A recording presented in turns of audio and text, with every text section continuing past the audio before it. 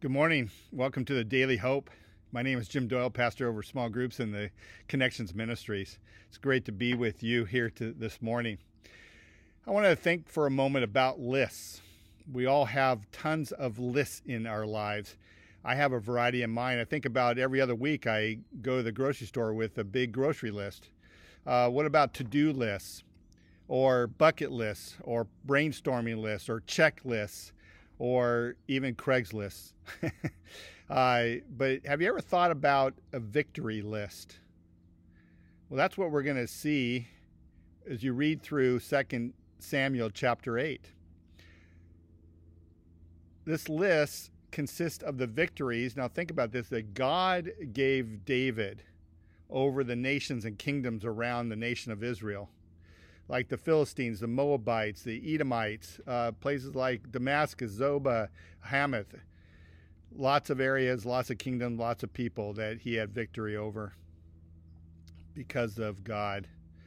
I won't take time to read the whole chapter, but I simply want to target two verses that speak to the same thing. Verses 6 and verse 14. The Lord gave victory to David wherever he went. Let me read that again. The Lord gave victory to David wherever he went. You see, first and foremost, the chapter is not about David's victories, but it's about God's victories. And if that is true, then listen to this amazing connection the Apostle Paul had in 1 Corinthians chapter 15, verses 56 to 57. The sting of death is sin, and the power of sin is the law. But thanks be to God who gives us victory through our Lord Jesus Christ. Let me read that 57 again. But thanks be to God who gives us victory through our Lord Jesus Christ.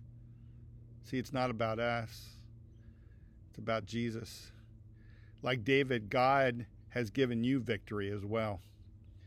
If your faith is in Jesus, if you've trusted Christ as your only hope, then he has and he is and he will continue to give you victory. But what does that victory look like that God has and continues to give to you and me? Think about it. Victory over sin and death. Victory over Satan. Victory over fear, anxiety, worry. Victory over lust, greed, jealousy. Victory over unforgiveness, purposelessness, hopelessness. The list goes on and on. So much to be thankful for.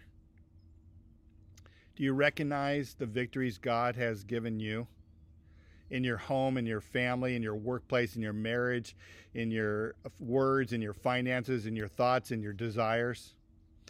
God gives victory, but he gets the glory, right? I love how the Apostle John expressed it in 1 John chapter 5, verse 4.